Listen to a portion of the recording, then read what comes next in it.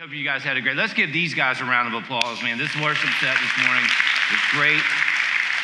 And I mean, the way they've worked so hard in getting the stage together, and as now we're transitioning into our Christmas season, I just want to say thank you to many people behind the scenes, many people that you will never see on this stage who serve faithfully without a public recognition, and I thank the Lord for them. They've done a tremendous job in transitioning us into the Christmas season. We're excited about this series. I'm excited about this series. The Lord is has been stirring in my heart for these next 4 weeks, and we're going to talk about the whole story of Christmas. The whole story of Christmas. I think sometimes with Christmas, we just jump right into the birth narratives. We jump right into the story that is given to us in Scripture of Bethlehem and the manger, and we sing those songs. And sometimes we kind of miss, what is this all about? Like, why is this such a big deal?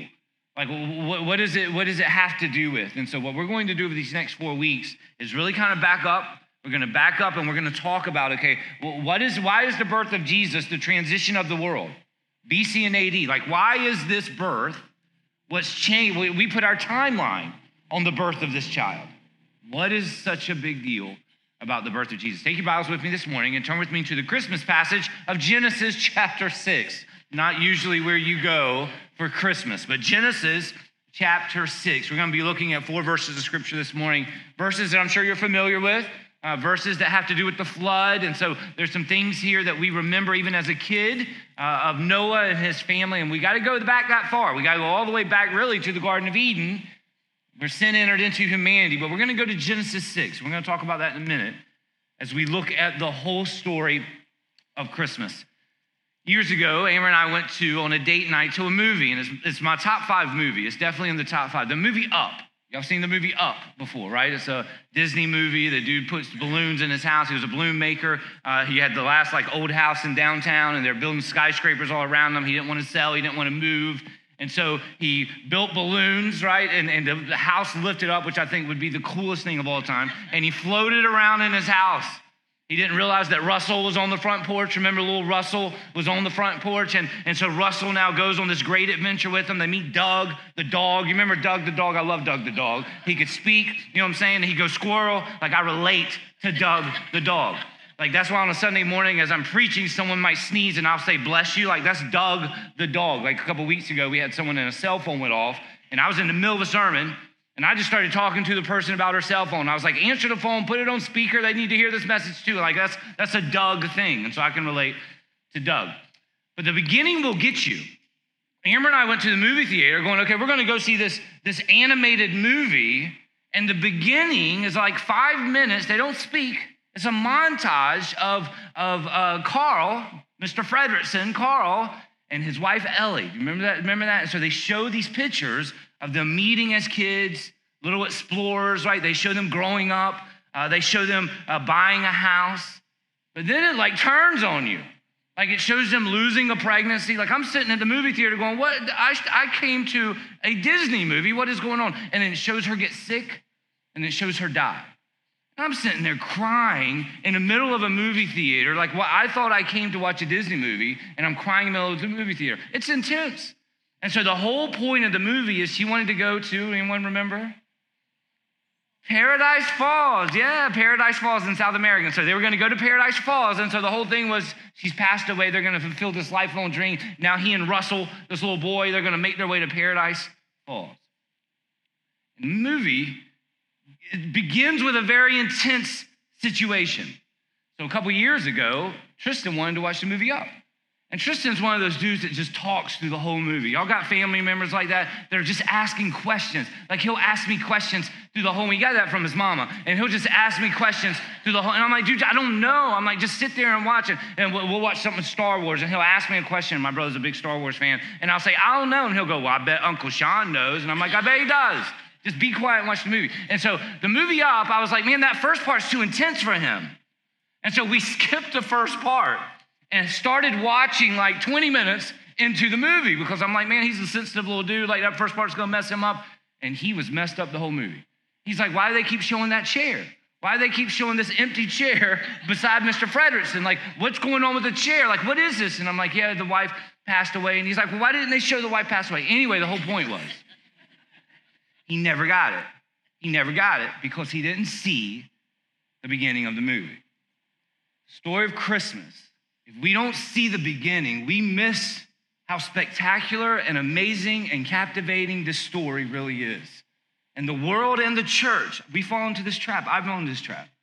Can sometimes just jump right to Bethlehem on that starry night, and there's shepherds and in a manger, and that's wonderful. The story begins with some hard stuff. Like the story begins with a tragic beginning. In order for us to truly get and celebrate, I believe, the story of Christmas over these next 4 weeks, this morning's going to begin with some hard stuff. And there's some hard stuff that we have to read. There's some hard stuff that we have to evaluate in our own lives, because the same battle and the same thing that we see here in Genesis 6 is the same thing we deal with today. Take your Bibles and stand with me if you would. Genesis chapter 6, we're going to look at verses 5, 6, 7, and 8. This morning we're going to look at the problem. Next week we're going to look at the promise. The following week, we're going to look at the proclamation, and the final week, we're going to look at the plan. My dad would be so proud of me with an alliterated outline right there. So 4 P's that we're going to look at over these next 4 weeks. But it begins with a tragic beginning. It begins with some hard stuff. Genesis chapter 6, beginning in verse 6, or beginning in verse 5, the Bible says this. Then the Lord saw the wickedness of man that was great upon the earth, and that every intent, notice this passage, of the thoughts of his heart was only evil continually. And I think verse 6 is one of the saddest verses in the Bible. And the Lord was sorry that he had made him on the earth, and he was grieved in his heart. God cried. He was grieved in his heart. We're going to talk about this. So the Lord said, I will destroy man whom I have created from the face of the earth, both man and beast, creeping thing, and birds of the air. For I am sorry, the Lord says, that I made them. Here it is. Praise God that the movie doesn't end there. Praise God for verse 8. But Noah found grace. But Noah found grace. If you haven't found grace this morning, then there's a reason God brought you here. But Noah found grace in the eyes of the Lord. Join with me as we go to the Lord in prayer. Heavenly Father, Lord, we thank you for the whole story. And Lord, we know that the story still has not ended. That, Lord, we're living in it and we're a part of the story. But Lord, we know that the beginning is critical.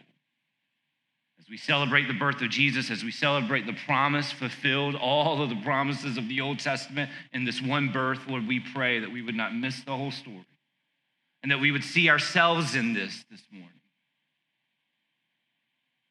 We thank you for your grace. Your word tells us, for by grace we are saved. It is not of ourselves. And so, Lord, we thank you that we're not working for it. We thank you, Lord, that there's nothing that we do on the outside. There's no religion to practice. It's submitting to your grace. And we thank you for the Lord Jesus Christ, who came for the purpose of dying, that our Savior rose again. And so this morning we worship a risen Savior. Lord, may you search our hearts as we go back to the beginning in this time. It's in Jesus' name that we pray, and all God's people said, amen. You may be seated. Like the story of Christmas is a love story. We understand that. Like the story of Christmas is a love story. It's God's love story towards us. Man, it begins tragically. We know you go back to the Garden of Eden, man, right? You know you go back and the Bible says that God created man in his image, and we're going to talk about that in a moment, and he put him in this perfect place, in a place with no sin, a place with no death. Like they were there. And yet they chose themselves in the midst of that. Let's look at this passage. Notice what it says in verse 6. And the Lord was sorry that he made him on the earth, and he was grieved in his heart. Like, you have to understand the personal nature of what's happening here. Really, our English language does not do it justice. Like, I remember Hebrew in seminary, and I had some help from my buddy who would explain to me what was going on. But I was in Hebrew in seminary, and it was talking about the word pictures.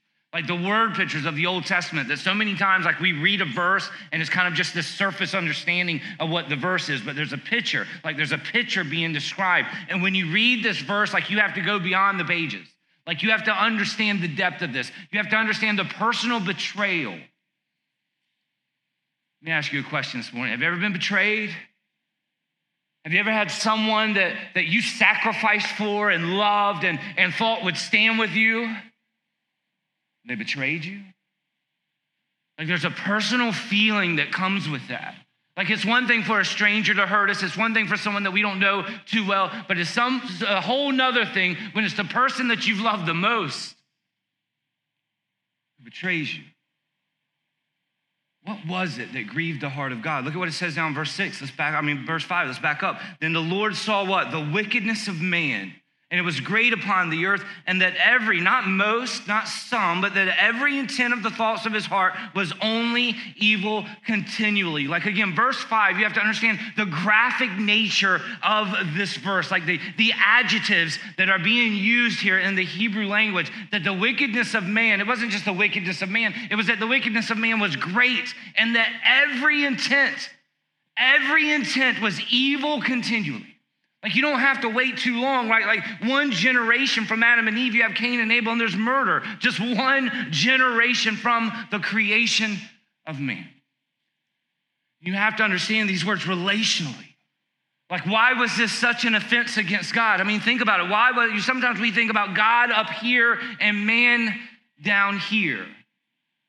Let's read some verses. Genesis 1:26 says this, let us, I love that in the Trinity passage, God the Father, God the Son, God the Holy Spirit, let us make man in our image after our likeness. Listen to this verse, Genesis 2:7. Listen to the personal nature of this verse. Then the Lord God formed man out of the dust from the ground and breathed into his nostrils. The God of this universe breathed into the nostrils the breath of life, and the man became a living creature. That's why what I preach is not a religion, it's a relationship. And it goes back to this. Like it wasn't some far off God creating man and saying, okay, now do your thing, I'm out here. No, God came down, took the dust of the earth and breathed into the nostrils of man. Like the personal nature of this. Like this is a relationship. And so why was this offense so great? Because God created man for a reason. For one purpose. I hear people say all the time, I got to find my purpose. No, let me explain to you. We were all created for one purpose. To have a relationship with him. We are hardwired for that. You understand that? That's why nothing in this world will satisfy you. That's why you can step out and achieve your greatest dreams, your greatest desires, and it will not fill you. It will still leave you empty because you are hardwired. You were created for something other than that. And it won't fulfill you. It's like drinking salt water. Like it may quench for a minute, but you're going to be thirsty for more after that goes away. And it will go away. God created man for a relationship. We are hardwired to have a relationship with God. The love of God, this Godward way of living, was to be the thing that shaped every thought, every motive, every choice, every decision, every word, every action. It would all be shaped, hardwired by the love for God. That's why he created us. This is where obedience comes into play. Like I remember as a youth pastor, I had a student say to me one time, man, I can't follow Jesus. I can't follow all of those rules. And he missed it. Like that's why obedience, like when you think about obedience is not some legalistic submission to abstract rules. Obedience is rooted in love. It's rooted in the love of God. And because I love God, I love the lawgiver. And therefore, I find joy in staying inside his boundaries. I find joy in what he calls me to do. I find joy in serving him. I find joy in pointing to his glory. Why? Because I love him. Every relationship you have is like that. Your marriage, right? You find joy in the other person's joy. You serve them. You sacrifice for them. I mean, that's what the Bible says we're called to love our wives as Christ loved the church. Whoa, what is that? Unconditionally, without merit. But there's joy when you serve them because of their joy. And that's what we were hardwired to do. But according to Genesis 6, something has gone terribly wrong. That the wickedness of man was great. He was hardwired to have a relationship with his creator, but now he's doing evil continually. That not just his actions, every thought is evil continually. So here's the question. God has been betrayed by the one he's created, by the one he's poured into. What is it that would separate? What is so seductive, so powerful? What kind of love would take a man away from what he was created to do? Well, let's find out. Take your Bibles, go to the New Testament. Paul gives us a hint. 2 Corinthians chapter 5, verse 15. And it's the battle of our hearts today. It's the battle of your heart right here in this moment. Whether you know Jesus or not, this is the battle right now that is raging inside of you. 2 Corinthians 5:15 says this. And he died for all, that those who live should no longer live for themselves. That he died for all, so that those who live should no longer live for themselves, but for him who died for them and rose again. We talk about lowercase gods in our world. Like, not have idols in our lives. Don't chase other gods, lowercase g. Let me tell you, what is the greatest God in the world that we struggle with, lowercase g? It's the God of self. It's the God of self. The battle that rages between someone who doesn't know the Lord is the God of self. Like, how could I submit? How could I follow? This is my life. I'm going to do what I want to do. What is that? The God of self. I'm going to do what I want to do. And the God of self leads people straight to hell. Even as followers of Christ, that's just the battle, right? It's the God of self. Every day, what do I battle? I battle my outside circumstances, sure. I battle my outside struggles. But you know what I battle more than anything else? I battle me. I battle the God of self. I battle whether or not this day is going to be for me or this day is going to be for the Lord. I battle whether or not I'm going to lay myself down or I'm going to raise myself up. That is the battle that rages right now in all of our hearts. It's the battle of self and God. I heard a pastor say there's one throne. There's one throne in our lives, and either we're sitting on it or the Lord Jesus Christ is. There's nothing in between. And so he says here, right, that it grieved the heart of God. Why? Because man chose themselves. Adam and Eve in the garden, they chose themselves. They chose, hey, you may give us boundaries, but we think we know better than you. Does it sound familiar? You may give us boundaries, but we think better than you. We're smarter than you. I don't have to follow that. I don't have to stay in that lane. This is my life. This is my time. And it's the battle of self. Every sin that is committed in this world has a thread that comes back to self. Why is marriage so hard? Why is it so hard? I remember doing premarital counseling with my father, which got awkward at times, but I remember premarital counseling with my father, and we were walking through things, and we read that beautiful passage in Genesis of one flesh, and I'm like, that is so romantic. Like, let's read that at our wedding. Let's have someone read the one flesh verse at the wedding. What I did not realize at the time, that is the hardest stinking verse in the Bible. Because one flesh in a marriage requires me, who's very independent, me, who's very strong-willed, me, who has my own ideas of life, to lay myself down for my wife. It's the battle that rages in all of us. Every sin, you realize that, is vertical. There's no horizontal sins in the world. Every sin we commit comes back to an offense against God. Every sin that is committed is a battle between us and him. I mean, you think about it, right? Every act of murder comes back to self-love. Every moment of greed, every kind of gossip, every act of disobedience to parents comes back to self-love. Every act of adultery comes back to self-love. Every evil in this world flows back to a love for self. What we find in Genesis 6 is that man has chosen themselves. And you want to see the grace of God, the love of God? God had every right in that moment to even say, nope, not even knowing his family, all of you guys, done. We tried this thing and it didn't go well. I'm going to destroy it all. He had every right as a holy and righteous God to do that.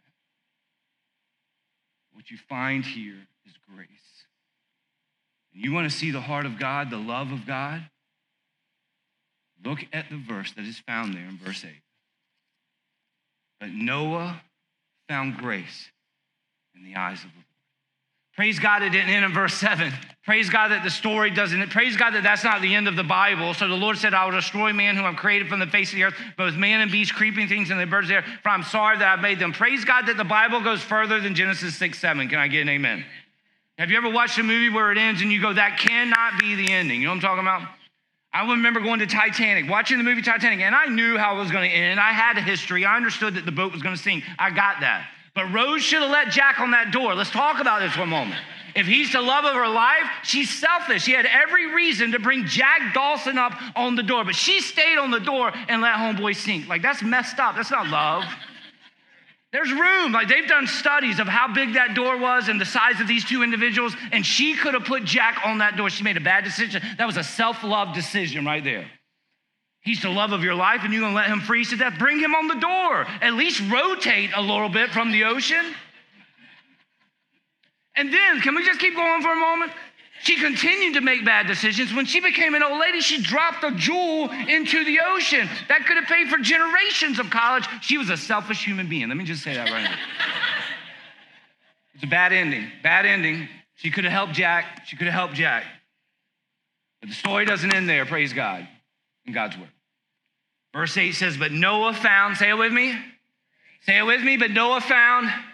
Ephesians 2:8 says, for by what we are saved, for by, it's grace. All of this is grace. All of this is grace. The story is grace. That here was a righteous, loving God that had every reason to say the story's done.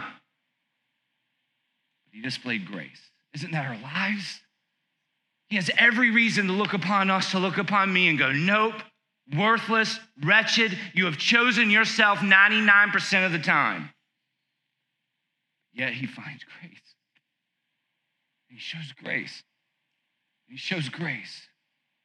And he says, in spite of you, in spite of you, in spite of you choosing yourself, in spite of you chasing all the shiny objects in the sand and getting there and realizing that it's not going to do for you what you think it's going to do, in spite of those things, I have grace. You remember what happens after the flood. I mean, let's follow this a little bit. If you go to Genesis 9, chapter 9, verse 8 and 9, God makes a covenant with Noah. Listen to these words. Floods come 2 by 2, the animals come in, it all recedes, and it says, then God spoke to Noah and to his sons with him, saying, and as for me, behold, I establish my covenant, my promise, with you and with your descendants after. Here we're going to move into Christmas now. You want some great devotional material, go to Genesis 10:11, just read the genealogy of Noah. That's fun in a setting with people to have people try to pronounce those names that so-and-so begot. When I was a kid, I used to think it said so-and-so forgot. It's not forgot, it's begot. That means it's just the genealogy of Noah. You come to Genesis chapter 11, verse 27, and you find a name. And this is the name you find. Then this is the genealogy of Terah. Terah begot Abram. Recognize that name? Nahor, Haran begot Lot. The Bible says that God finds faith in this man by the name of Abram. And now he makes a promise, a covenant to him. Listen to this covenant, Genesis 17:7. And I will establish my covenant between thee and thy, look at this, seed. And I will establish my covenant between me and thee and thy seed, that after thee throughout their generations for an everlasting covenant. Not just a covenant, a promise upon the earth, not just a promise that, hey, I'm going to bless you here, an everlasting covenant, a covenant that goes beyond just the earth. To be a God unto thee and to thy seed after thee. Who is he referring to there?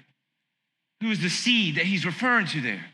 Well, here's a verse, Galatians chapter 3, verse 16, Paul confirms who he is speaking of. The Apostle Paul says this, now to Abraham and his, capital S, seed, where the promise is made, he does not say into lowercase seeds, as of many, but as of one, and to your, capital S, seed. Who is this seed? Who is, say it with me, Christ.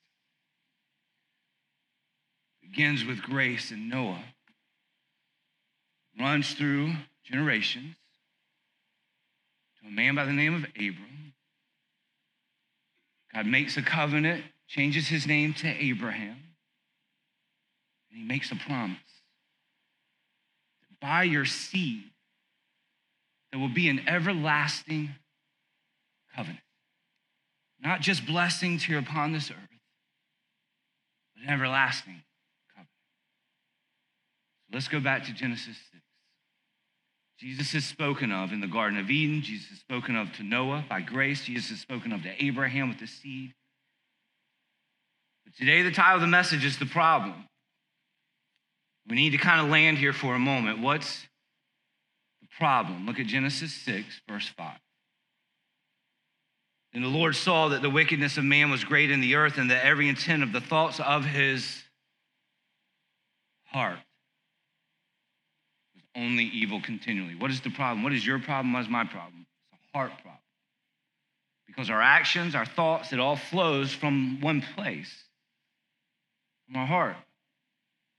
The Bible says that, right? As a man is in his heart, so he will be, right? The Bible says that it all comes from here. In the Hebrew language, every time it speaks about the heart, it speaks about the heart being the control center of the human being, the directional system of the human being, that the heart is the core. And whatever controls my heart will then control my words and behavior.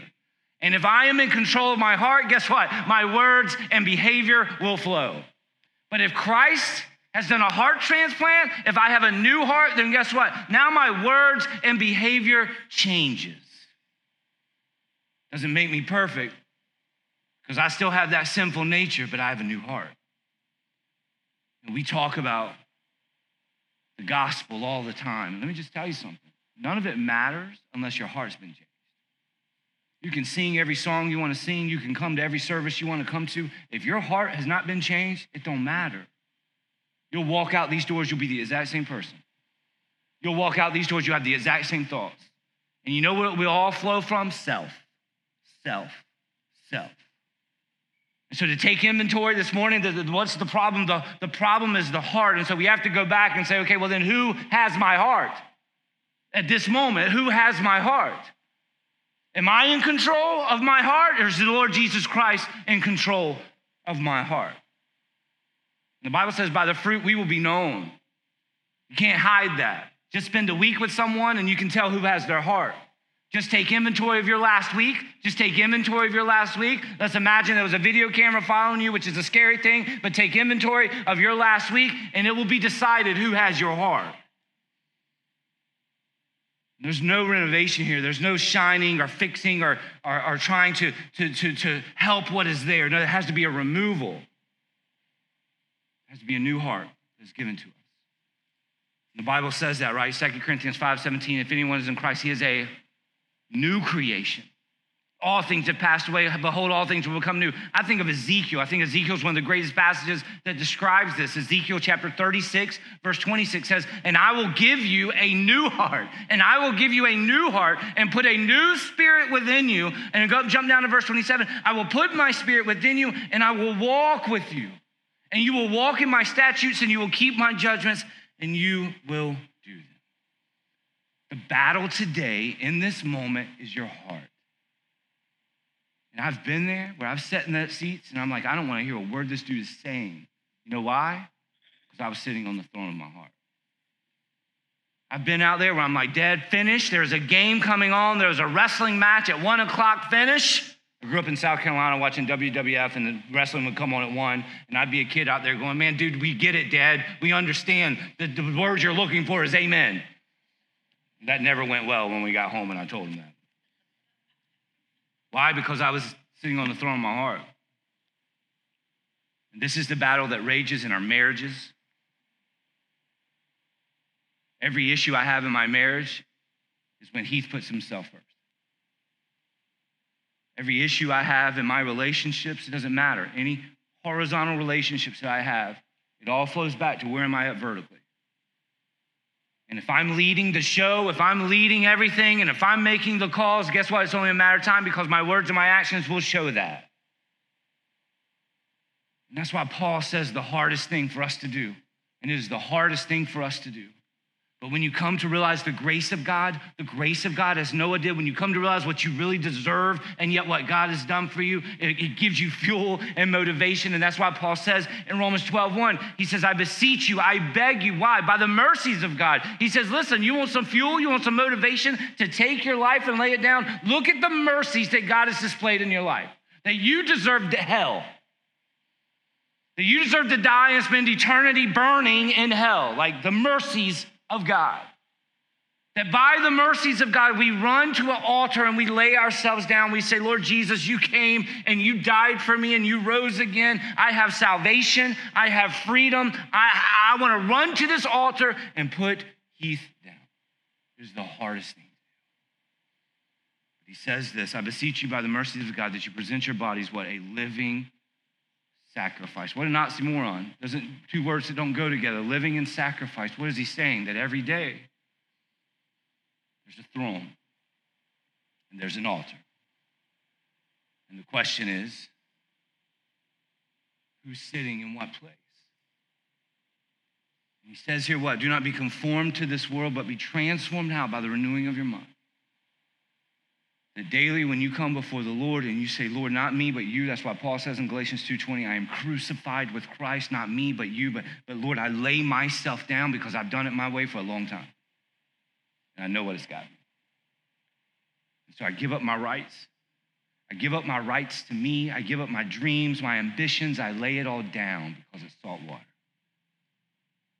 And I want to find my purpose. You want to find your purpose? You created me to be with you. You created me to know you. You created me to walk with you. You created me to experience things that my mind cannot even possibly imagine for your glory, not for my glory, but for your glory. But the joy that comes in that, that's not going to be found anywhere else. The peace that comes in that is not going to be found anywhere else. But what does it require? Continually going to that altar, consistent sacrifices. You just can't start at 7 in the morning and think that yourself is going to stay on the altar, because by 11, if you're anything like me, you will rise up. And so it's a continual sacrifice. Lord, not me. May I decrease, may I decrease, may I decrease so that you may increase. And the renewing of the mind is God's word. The renewing of the mind is, Lord, get me to truth so that I can change the way I think and see the world and even see my life. But it all comes down to this battle of the heart. That's what Genesis 6 is. It's a battle of the heart. When you come to a place of grace, and you see Jesus for who he is and what he's done for you, let's be real. Every one of us should be running to that altar. Running to that altar. To say, Lord, how could I not for what you've done? Listen to me, the story of Christmas is a beautiful story, and I love the carols, and I love the movies, and I love the lights and all that stuff, but you got to start at the tragic beginning. Betrayal is what it was. That God breathed into the nostrils of man, created him, gave a partner, and said, hey, I made you for me. And man looked at him and said, no, I choose me over you. And isn't that what we do every day? And yet grace, a loving God who had every right to say done. But Noah found grace in the eyes of the Lord with every head bowed and every eye closed. I immediately, when I look at that verse and I think of the seed of grace, the seed that was promised to Abraham that would run all the way through the Old Testament, I think of this passage in the New Testament in Titus 2, verse 11. It says these words, for the grace of God that brings salvation has appeared to all men. What's he talking about? He's talking about Christmas. He's talking about what was displayed to Noah way back in Genesis 6, that grace would be a person. It wouldn't just be some random grace, that it would be a person that would come, take our place. What is Christmas? Christmas is a love story, but man, it has a tragic beginning. It began with betrayal. And in spite of humans choosing themselves, God and the faithful found grace.